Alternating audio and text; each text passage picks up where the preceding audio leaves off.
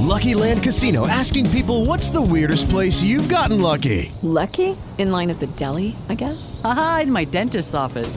More than once, actually. Do I have to say? Yes, you do. In the car before my kids' PTA meeting. Really? Yes. Excuse me, what's the weirdest place you've gotten lucky? I never win and tell. Well, there you have it. You can get lucky anywhere, playing at LuckyLandSlots.com. Play for free right now. Are you feeling lucky? No purchase necessary. Void where prohibited by law. 18 plus. Terms and conditions apply. See website for details.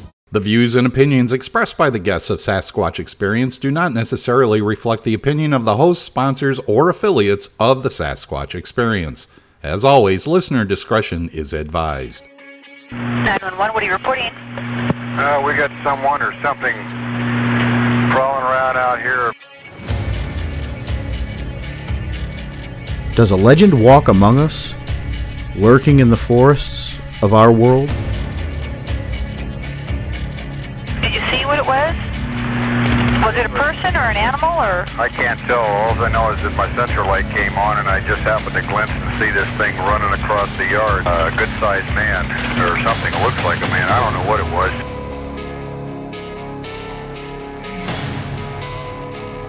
For over 15 years, we've talked with scientists, researchers, investigators, and witnesses, trying to gain insight and proof around the existence of this mysterious entity. Jesus Christ, you better... Sir? Zia! Hello? Get somebody out here. What's going on now, sir? That son of a bitch is about 6'9", I don't know. You see him now, sir? Yes, I'm looking right at him. Uh-oh. Okay, hang on. He's right... Is he in your yard, sir? Yeah, God, he's big. Okay, what's he doing in your yard? He's looking at me.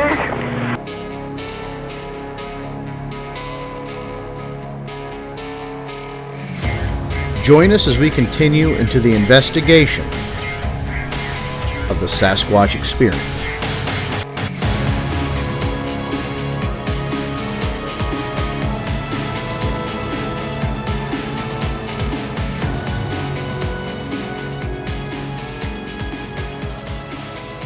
Good evening, everyone, and welcome to the Sasquatch Experience. It's time again on Sunday night for you to sit back and relax and hear what we're talking about. I'm your host, Sean Forker, alongside Henry May down in Mississippi, and tonight we're being joined by Stan Courtney, Illinois' Bigfoot researcher. And Stan, how are you doing tonight, sir? I'm doing great. Very good. We'd like to thank you for having us here, joining us here, rather. Henry, you there? Yeah, I'm here. All right. Why don't you give the listeners a little background on Mr. Courtney, please? Okay, this is his official bio. I've had an interest in Bigfoot Sasquatch since 1959, being raised in northern Idaho. I've only been active for about the last 3 years. My main focus of research has been in audio recording. The purpose of my website at stancourtney.com is to have a place to share not only my own recordings, but also to host sound recordings for other researchers as well. I've conducted several hundred interviews and have developed a compassion for what witnesses go through with their experiences and how society in turn treats the witnesses with ridicule and disbelief. Sean, thanks for this opportunity to be a guest on your show. As most people know, I am a member of the BFRO, although I steer clear of all the politics. So I prefer that none of the questions or comments be directed to that hotbed of controversy. Best regards, Stan Courtney. And Stan Courtney, welcome to the Sasquatch Experience. Thank you. And folks, we are going to respect that, and I have a zero-tolerance policy for not respecting our guests, just to put that out there right away. But if you'd like to join us in conversation tonight, you can call us at 1-347-996-5814. You could email us at sasquatchexperience@gmail.com, or you can even instant message us on your at Sasquatch Experience on your Yahoo Instant Messenger, Google Talk, or Windows Messenger Live. And tonight we just added a new AOL Instant Messenger screen name, Sasquatch Experience. So we're very easy to get a hold of. So that's Sasquatch EXP on your AIM. Sorry about that. And once again, the number is 1-347-996-5814. And Stan, time to put you in the hot seat, sir. Okay. Okay, first question is, how did your interest in Bigfoot come about? Well, when I was 10 years old living in northern Idaho, we had a pilot who was flying over a lake in northeastern Washington and Oregon in the Willow Mountains, and he saw what he described as a half man, half bear. And I can remember being as a child at 10, that really terrified us. That really caused us great fear. And later on, when I was in college, I knew there were footprints up in the Cascades. And moved out of the Northwest and have been in Illinois for 30 years and never dreamed they were back here. And got involved in some of the forums on the internet and went on a few expeditions and started seeing stuff and hearing stuff and gotten involved interviewing people and writing up reports. What can you tell us about your investigations in Illinois? Well, I was kind of surprised how many reports there were. Previously, there wasn't really an investigator for that lived in Illinois, so perhaps they weren't researched as much as some of them. I started getting reports, and most of them are a little bit older, but I got involved in some newer ones. Probably one of the most interesting reports I did were on the Illinois River up around Seneca, and it happened to be a little bit too close to Chicago, and the Chicago newspapers didn't like the report, so they got involved and tried to tear down what was going on, and but it's a real hotbed around the Seneca area, and there's a lot of reports that come in from there. I did 4 or 5 on-site investigations, and I may have seen an animal partially, and heard howls, and talked to a lot of people that had close encounters there. So that was one of the first places in Illinois that I delved into. Currently, there's about 4 or 5 locations of homeowners that are having activity. Some of these haven't been on the net yet. Some of these people are in the forums talking about what's happening. I've been to their homes and seen footprints and stuff, but they've not been written up, and so people do find it amazing that Illinois has any history. The history of Bigfoot reports in Illinois goes back to 1883 when they were first reported in the Decatur newspaper, and typically what happens in the Midwest is they don't call them Bigfoot, they call them the monster, whether it was a Momo monster or the Cohomo monster of Peoria or DuPont monster of up near Seneca.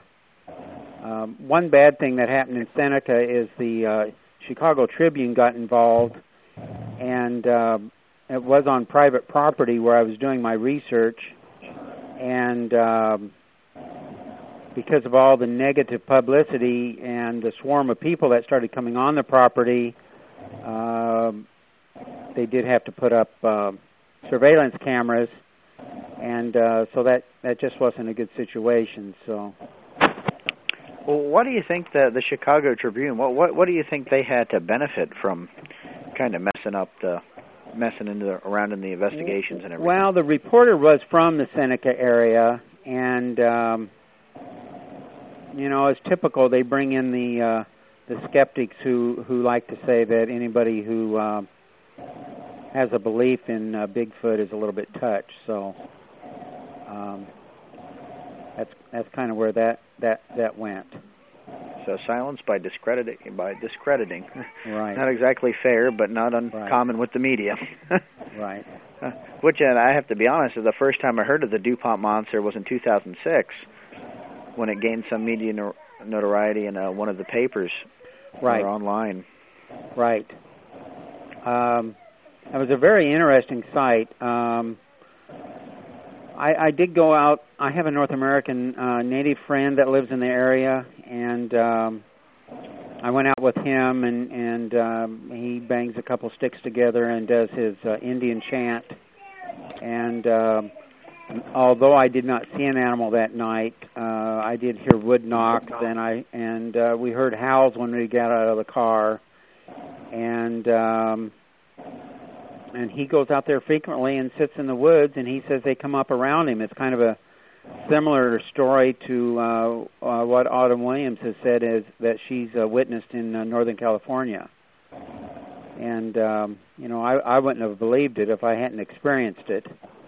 Of course, people say if you don't have pictures, you don't have any proof. But Dan, okay, we have a couple questions from our Yahoo chat room. One is from Bill Green.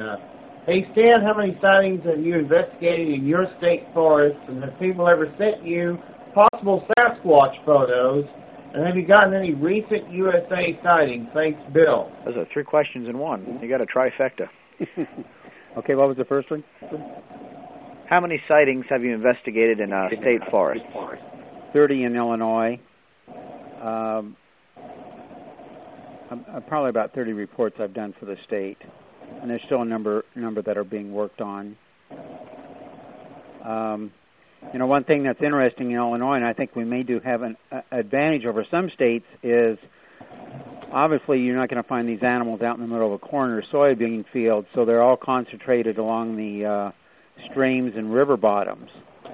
And I think that might make our job a little bit easier than say a mountainous state where habitat is everywhere. At least here we're a little bit more restricted. What was the second part?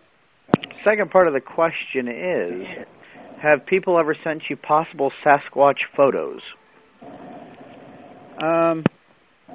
I've not received too many of those. Once in a while we'll get a picture that's more of that's just a blob squatch. That's all I've ever really seen. Since we're on the topic of Bigfoot sightings, you've been quoted in one of those articles of the DuPont monster as saying, out of all Bigfoot sightings, only about 10% are investigated. Do you still hold to that? Yeah, I think that's probably true. Just seems like so many, even in my local area, I hear reports all the time of people that know somebody that's seen something, but they're reluctant to come forward.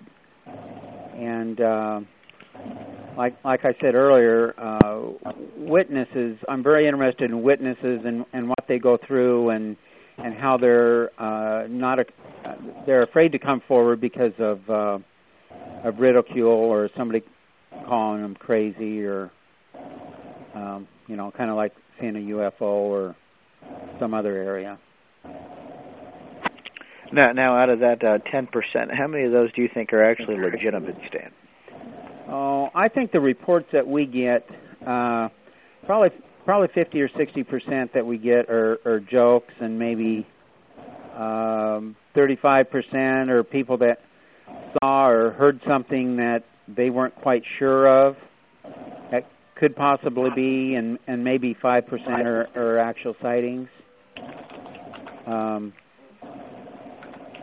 I just think there's a lot more going on out there than everybody realizes or that the public's even willing to accept. I can tell you one thing that's been a problem for us researchers here in Pennsylvania is a lack of reports. We really haven't, in the Pennsylvania Bigfoot Society, more or less, we haven't had barely any this year until towards the end of the year, and then they kind of died off again. But we're seeing a definite pattern up in northeastern Pennsylvania and down into the southeastern of Pennsylvania.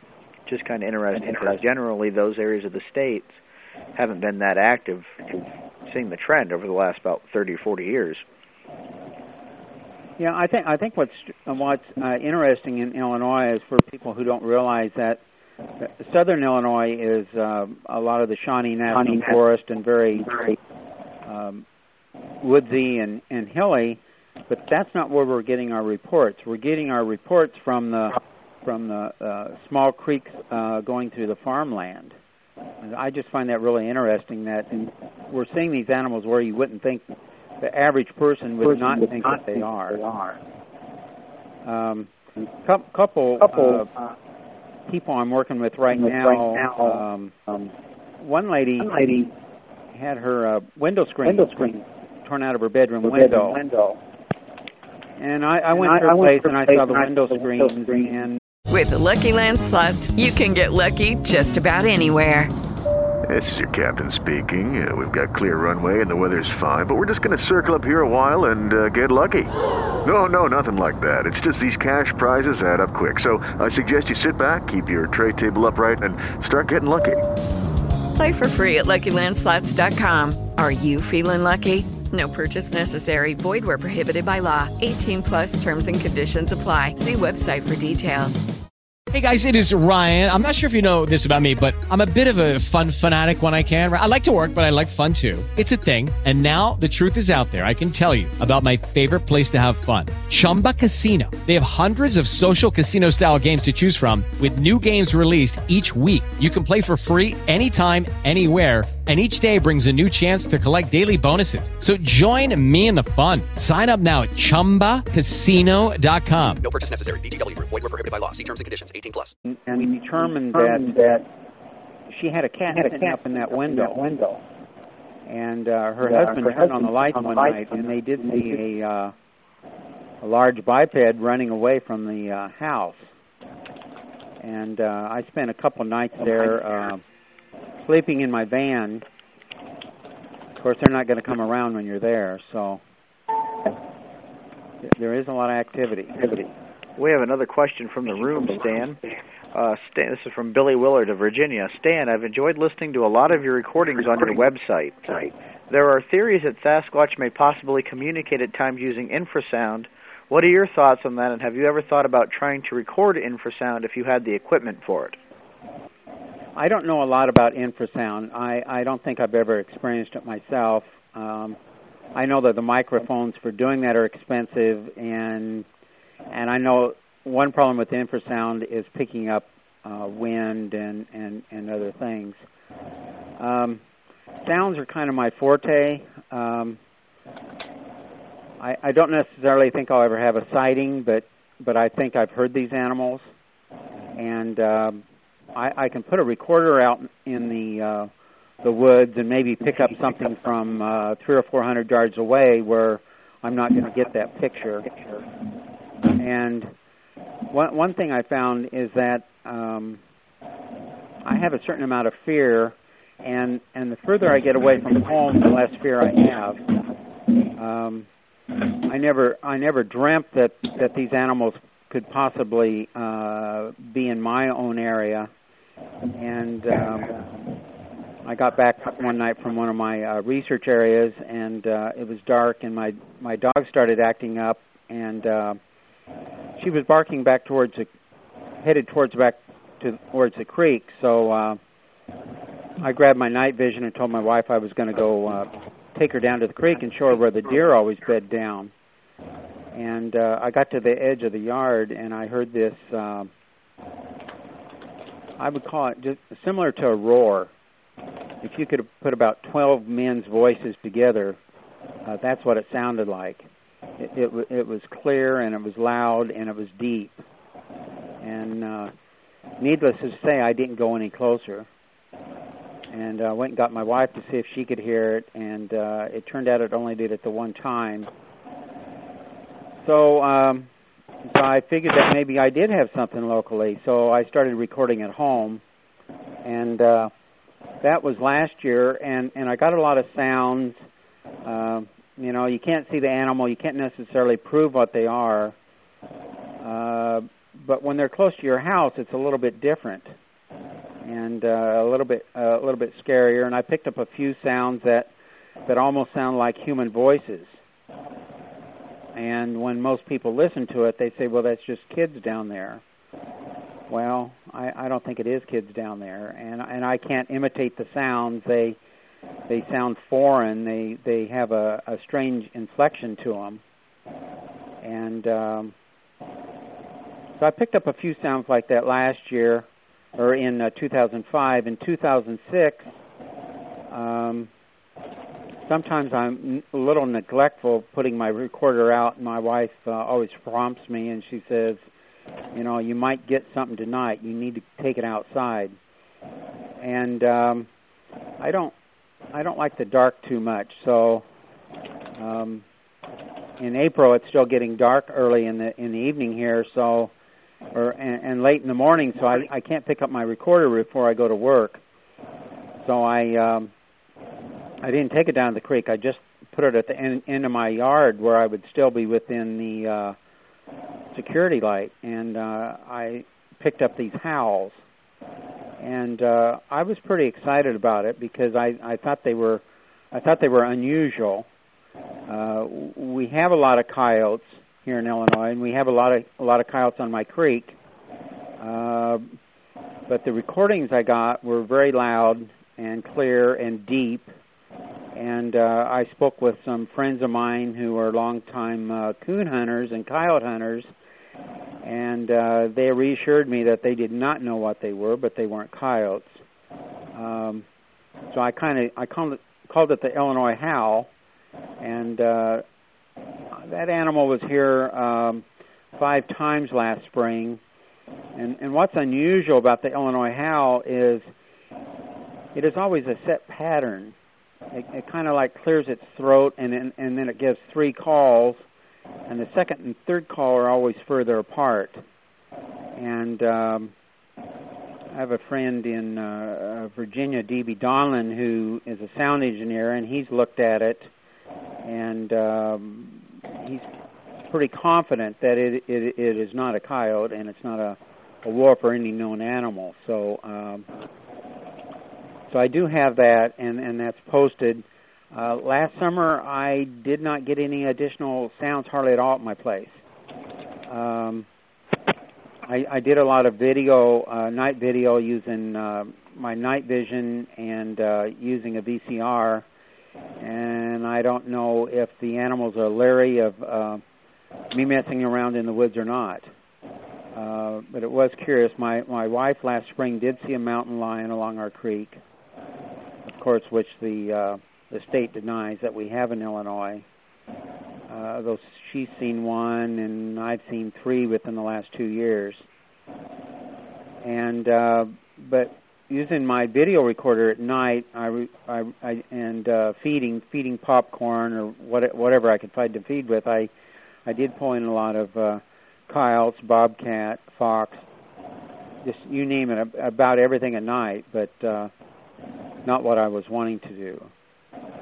So as far as the Illinois Howl goes, I posted it on any forum I could find, and a lot of the hunting forums, and you have to take the jokes and the sneers with it.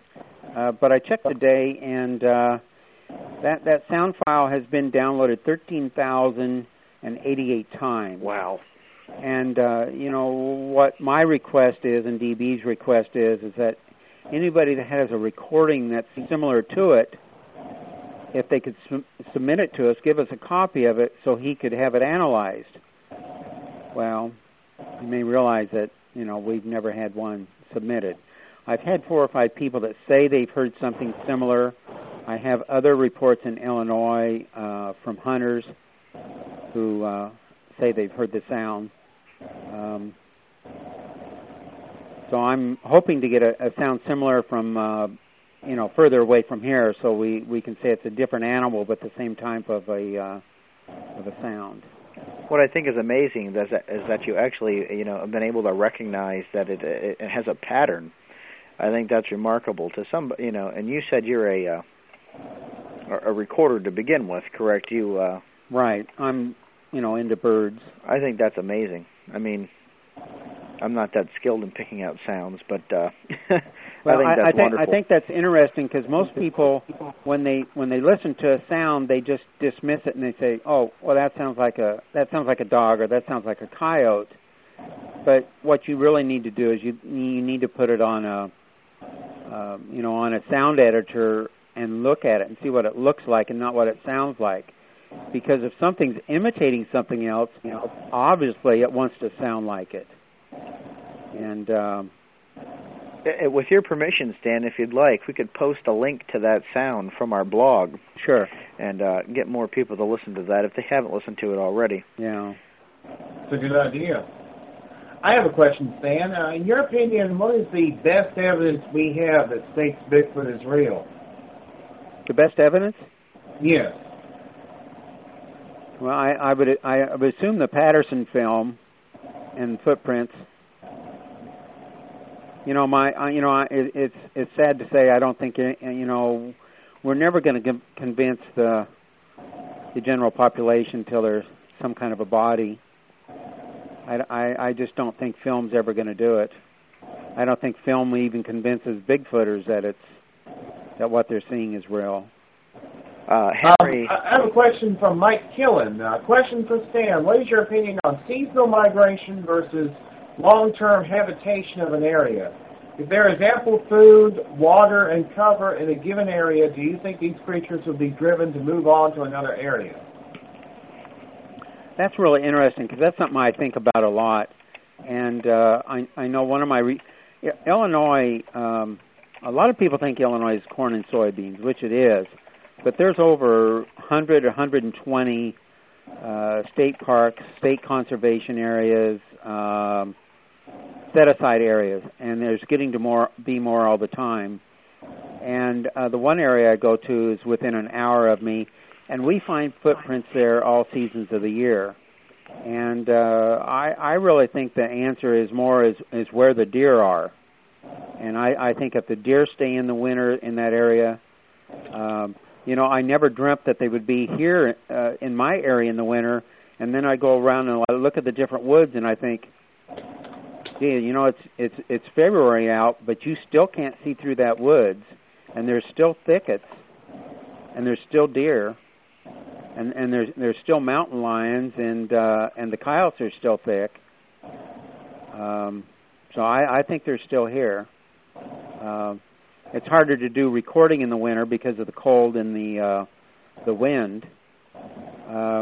Right now, it's too cold or it's too difficult to go out. So I put my set my recorder up in the bedroom and I put the microphone out the window because I don't want to miss that next howl that comes by my place and I don't have it. And it's quite alarming to have an interest in this field and to be awakened in the middle of the night by hearing a unknown animal howling within 300 feet of your back door. It's wow. Yeah, it's so this year I'm going to sleep on my patio in April and May. That's a good idea. Hey, going back to the Patterson film a minute, I have to tell you what Henry did to me, Stan. There was a team assembled on the X-Zone radio show, Fact or Fiction. We were on Team Fact. Well, I very much despise talking about the Patterson film, so Henry, in all his ingenuity, decided to get me on the show, and I had to be the opening guest. So Henry kind of exacted a little bit of revenge on me there and made me talk about something I absolutely hate talking about. So, Henry, I'm going to get you back someday, my friend. Someday you're mine. Well, my closing thought on the Patterson film is if you've ever met Bob Gimlin. And he is one of the most sincere, nicest people I've ever met in my life. And to have just to sit at a campfire and have him talk for 5 minutes about it, it gives you a lot of insight into it because he's such a genuine, nice person.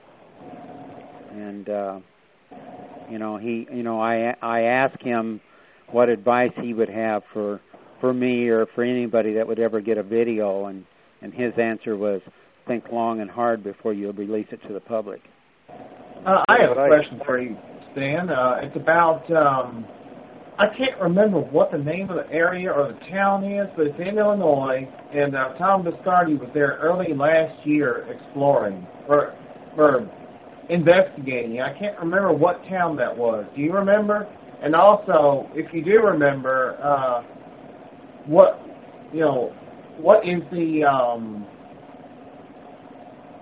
is the topography like of that particular area, and would it support a Sasquatch? Sean, can you help me out with the question? Henry was asking, and earlier last, or a part of last year, I don't exactly remember the time of year, Tom Biscardi was visiting Illinois. Right. Yeah, the little town was Funk's Grove. That's it. Right.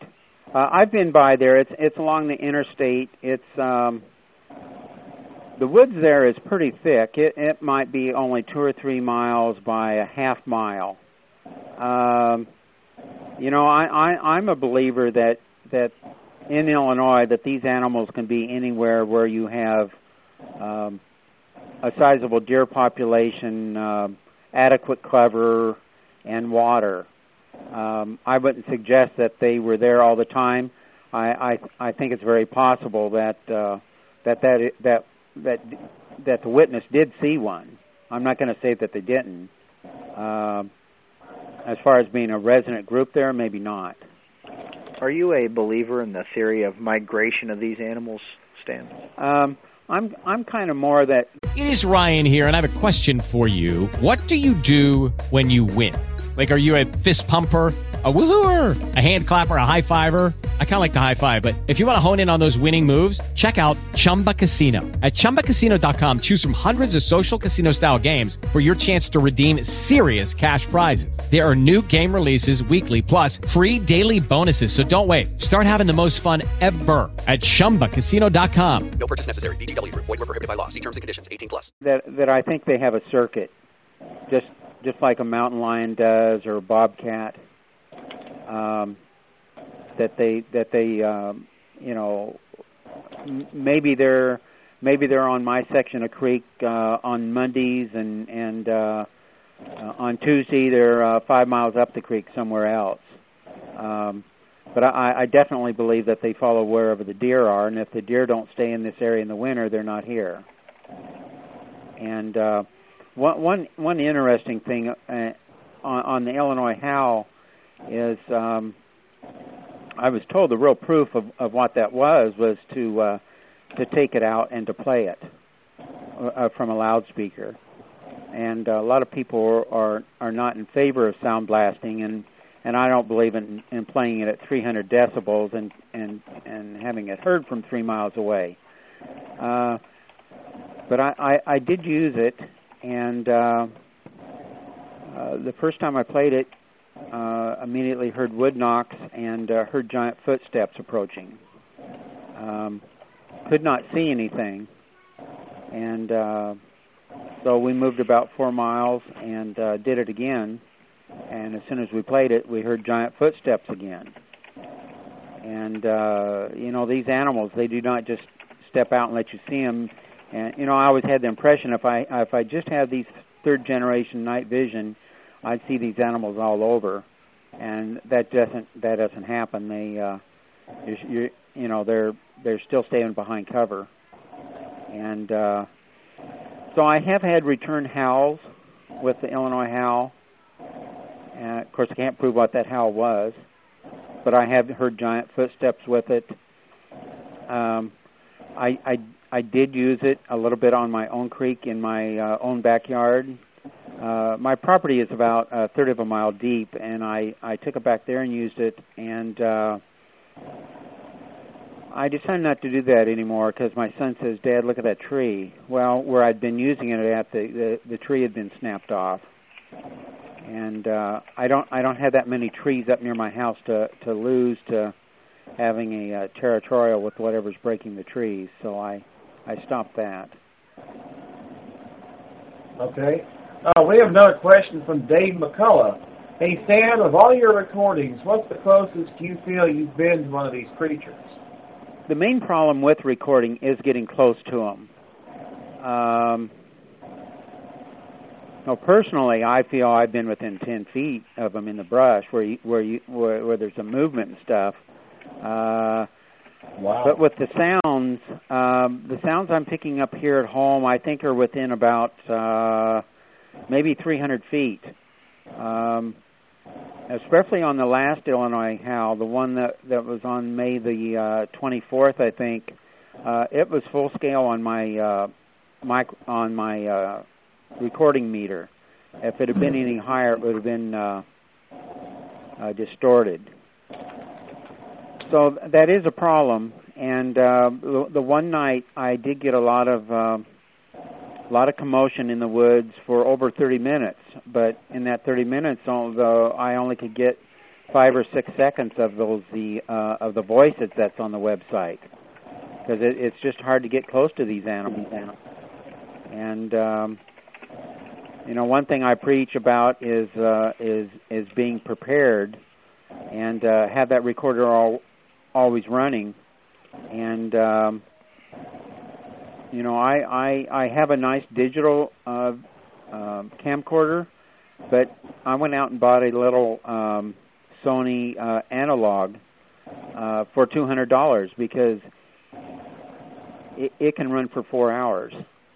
And so what I learned the hard way was to maybe before you get out of the car, get that recorder going, because you don't know when you're going to hear something. And invariably, when I hear something loud and close, I don't have anything running. Since we're on the topic of equipment, Wednesday we had James Baker on our show. James Baker is not a Bigfoot researcher, but a fellow who's interested in getting in Bigfoot research, and had a good question for us as if you're starting out in this field and investigating, what kind of tools should you take with you out in the field? And I was wondering what you would suggest take along. Well, I think just what I just said was, if you get that $200, that Sony analog 4-hour-long camcorder, I have a friend that's getting decent audios from it. It's not perfect, but at that price, he's getting both the video and the audio. I'm not too knowledgeable about the recording gear, that the little digitals. I kind of went to the other end to try to get the real sensitive stuff. But I think my biggest advice to people is to get recording. There's a lot of inexpensive equipment out there, and there's a lot of people are upgrading. And $30-40 on eBay, you can pick up some stuff that's usable. I have people that send me recordings quite a bit. That one advice is, what do I think it is? Like I said, is I host a lot of sounds on my website to share with other people, because a lot of people don't have a website. It gives them an outlet to put this on, because the number of videos is almost nil, but the number of audio there's a lot. A lot of people are getting audio. I've just always been interested in the audio aspect of it. Billy Willard has brought up in the chat room a piece of technical equipment called the Arcos. I don't know if you've heard of it. I'm not quite too familiar with it myself. It's a small device that does audio and video, kind of iPod-ish, I guess, in its design. But he's going to send you a link and some information about that, Stan. Okay. It's from what I understand, it's a really cool piece of equipment. I just don't know the technical aspects of it to really speak about it with any authority. What my favorite thing to do is with recording gear is to have something that can record a long time, or is voice activated. Because when I get my best recordings, it's when I leave that item out all night. Because as soon as you leave the woods, the animals forget you were there, and then they do their thing. And I've recorded a lot of strange sounds. I've recorded wild hogs here in Illinois, and coyote puppies, and it's kind of scary. You never know what's going to show up on that. You're almost afraid that you're going to get a voice on there or something telling you to stay out of their woods. I'd probably never go in the woods again if that ever happened to me. I don't know. I'm not a big fan of the dark to begin with, let alone. Yeah. It's kind of funny. As I was mentioning earlier, on that Giganto, the real King Kong, they use those, very similar cameras. They put them in their hats and put them in, like lipstick cameras, and put them in like an artificial rock. So these Arcos cameras sound very similar. I guess my only concern with that is that if it's hard enough to get them on film with a handheld camcorder, what makes them think we're going to get it with any other kind of video equipment? And I guess it's maybe because I believe that somehow, whether it be from whatever communication form they use, infrasound, or they can just, some kind of energy or frequency they can pick up to tell you that thing's running. It's just a thought I have in my head whenever I'm thinking of that.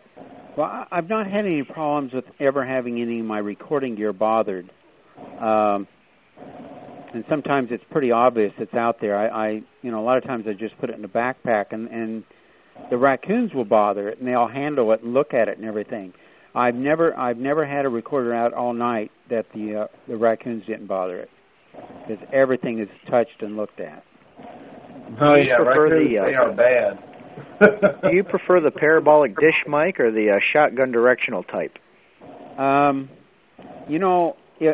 I'm out in the field, if I'm doing the recording myself, I don't like the parabolic because you never know what direction the sound's coming from, and your odds are going to be you're pointed the wrong way. So I prefer a shotgun, and I used to use a little Audio-Technica shotgun mic that was like $30 or $40, and it was excellent. I can just carry that in my hand, and if I hear something, point it that way. And it's a lot smaller than a parabolic. And then when I do my all-night recordings, I just use a omnidirectional. At least I know I'm going to get the sound. I'm just not a real big fan of parabolics.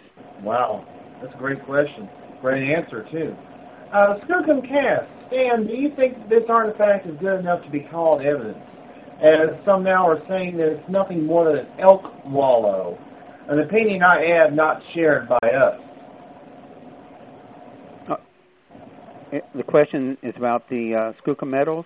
Yeah, Skookum Cast, Stan. Now, is it good enough to be called evidence? Well, I think it is. I pretty well accept whatever Melvin says.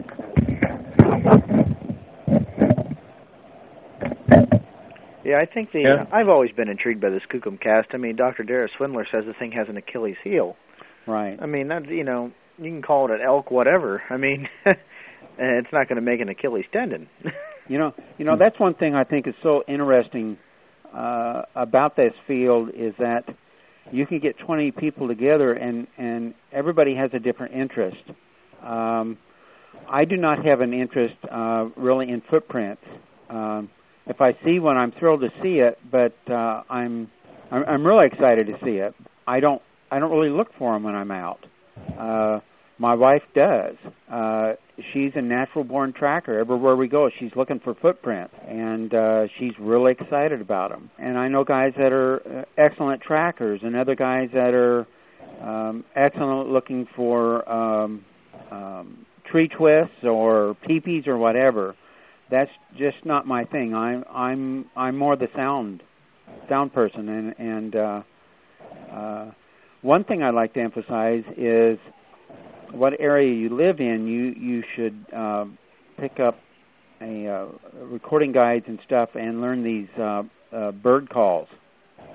I know it's a controversial subject, but a lot of people I trust really swear by the fact that these animals are imitating other birds and wildlife. It's interesting that you bring that up because the 2006 spring expedition for the Pennsylvania Bigfoot Society, I went out in the field with Tim Cassidy. I don't know if you're familiar with Tim Cassidy at all. Right.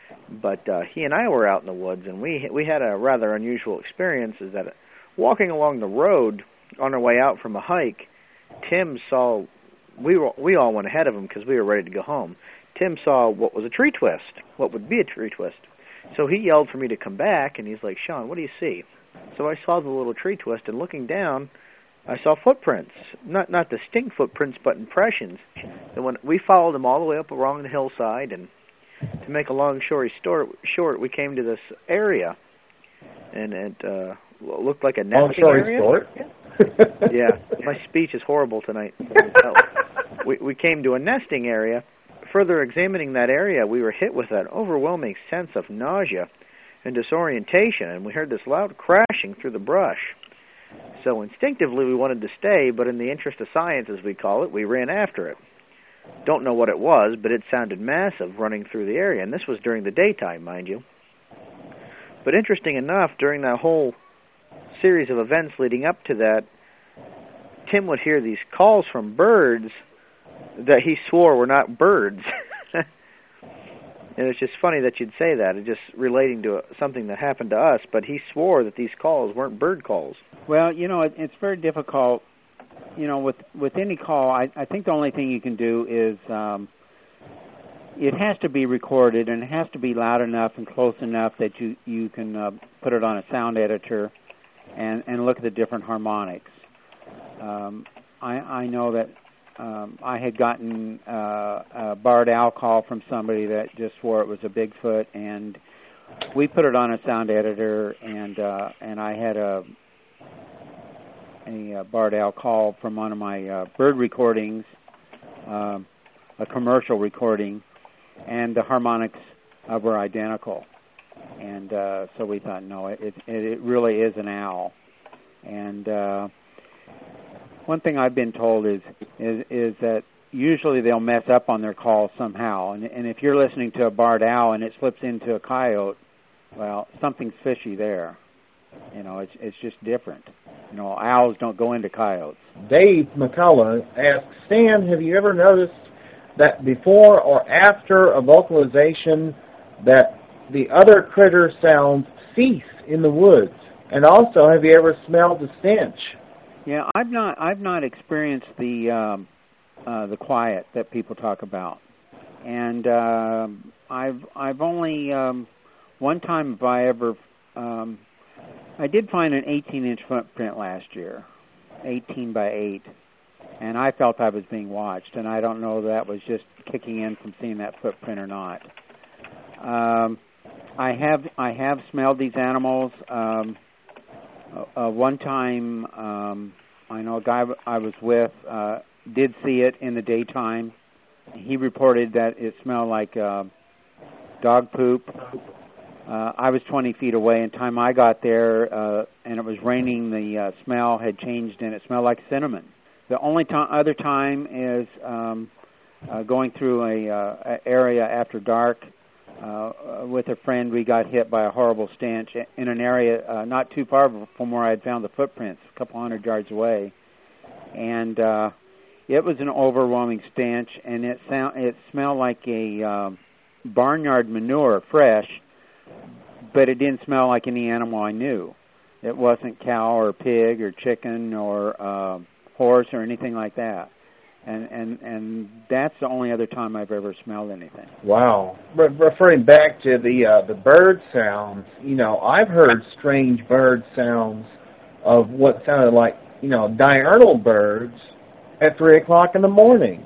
I've heard that, I don't know if it was birds or what, but it sounded pretty doggone big, whatever it was. It was pretty loud and pretty close by. You have a dodo living in your backyard, Henry. That's what it is. Yeah, that's it.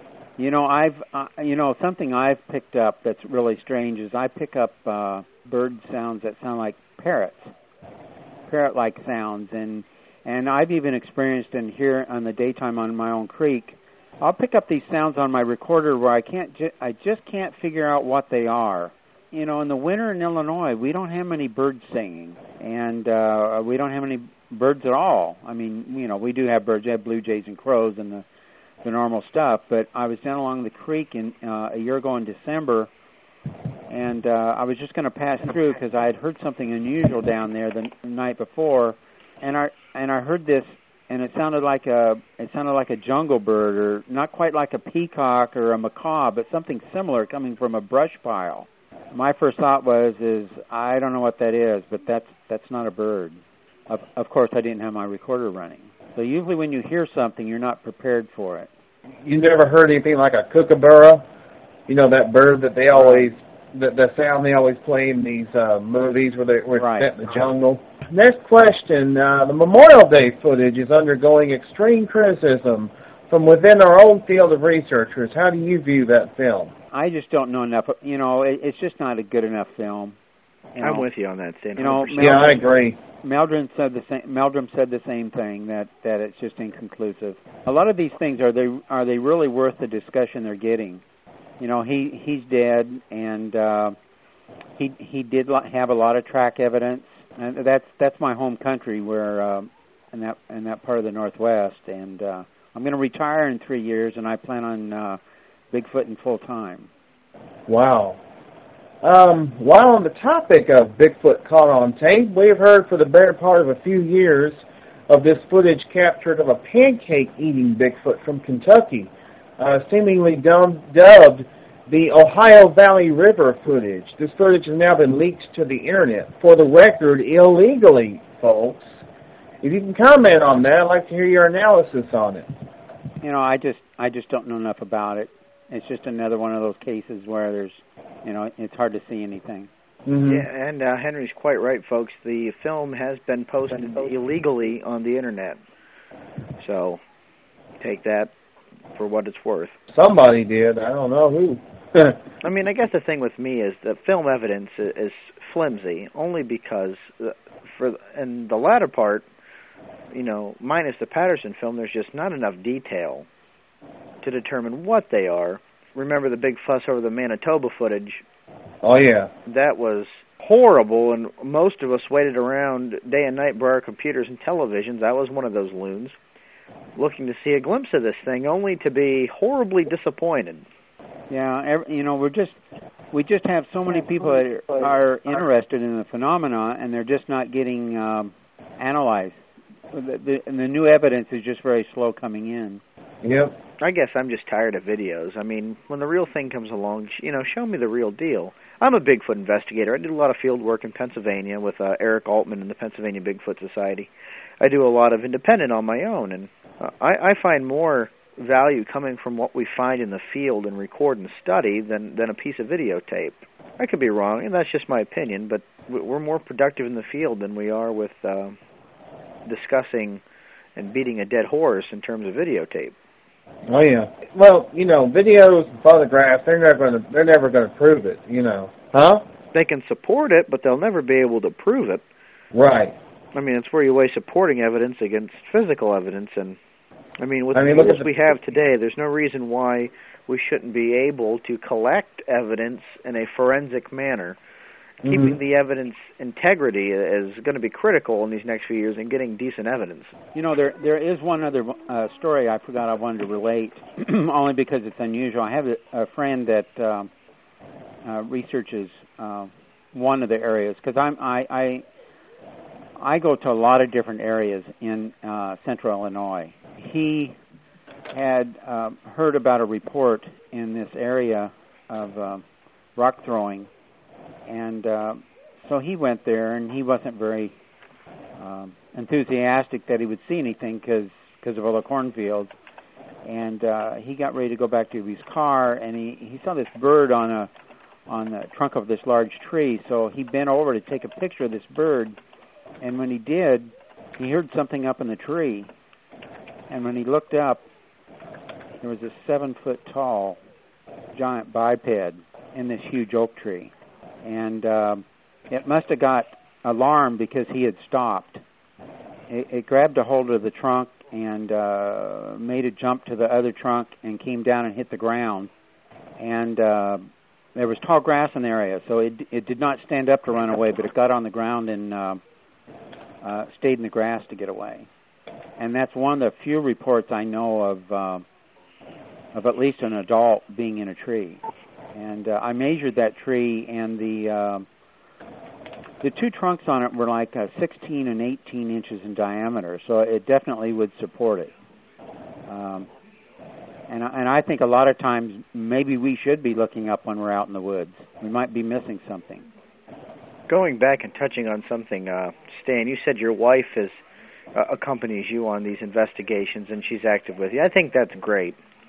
My wife is hoping that one day I'll pass through this and pack everything up. I mean, she's supportive as she can be, but she takes a lot of criticism from her family, and I think even mine. But I won't relent. I'm. Well, my wife says that she is logical, and I'm obsessed. And so if I find something and I want an honest opinion, I'll go get her and have her look at it. And this broken tree that I had in my pasture, when I got her, she looked at it, and she looked at all the vegetation, and she says, well, I know what it was, but I don't want to hear about it for a month. For all us married men out there, we always know if we need an impartial opinion, we can ask our wives. Some of my family, well, at least one of my family members wishes I would kind of pack all this up and give it up. That's my grandfather. He's the he's the quintessential skeptic when it comes to Sasquatch. Never surrender. Never, that's right. We took a trip to Falk, Arkansas several years ago, and most of the town folk told us that the Falk monster was just an urban legend started by Smokey Crabtree to gain tourism. Well, at least he asked a question. I mean, might not be a favorable one, but at least he asked a question. We have one final question from our listeners, from Mike Killen again. Question, Stan, have you ever heard any thumping? Wait a second, let me scroll up here.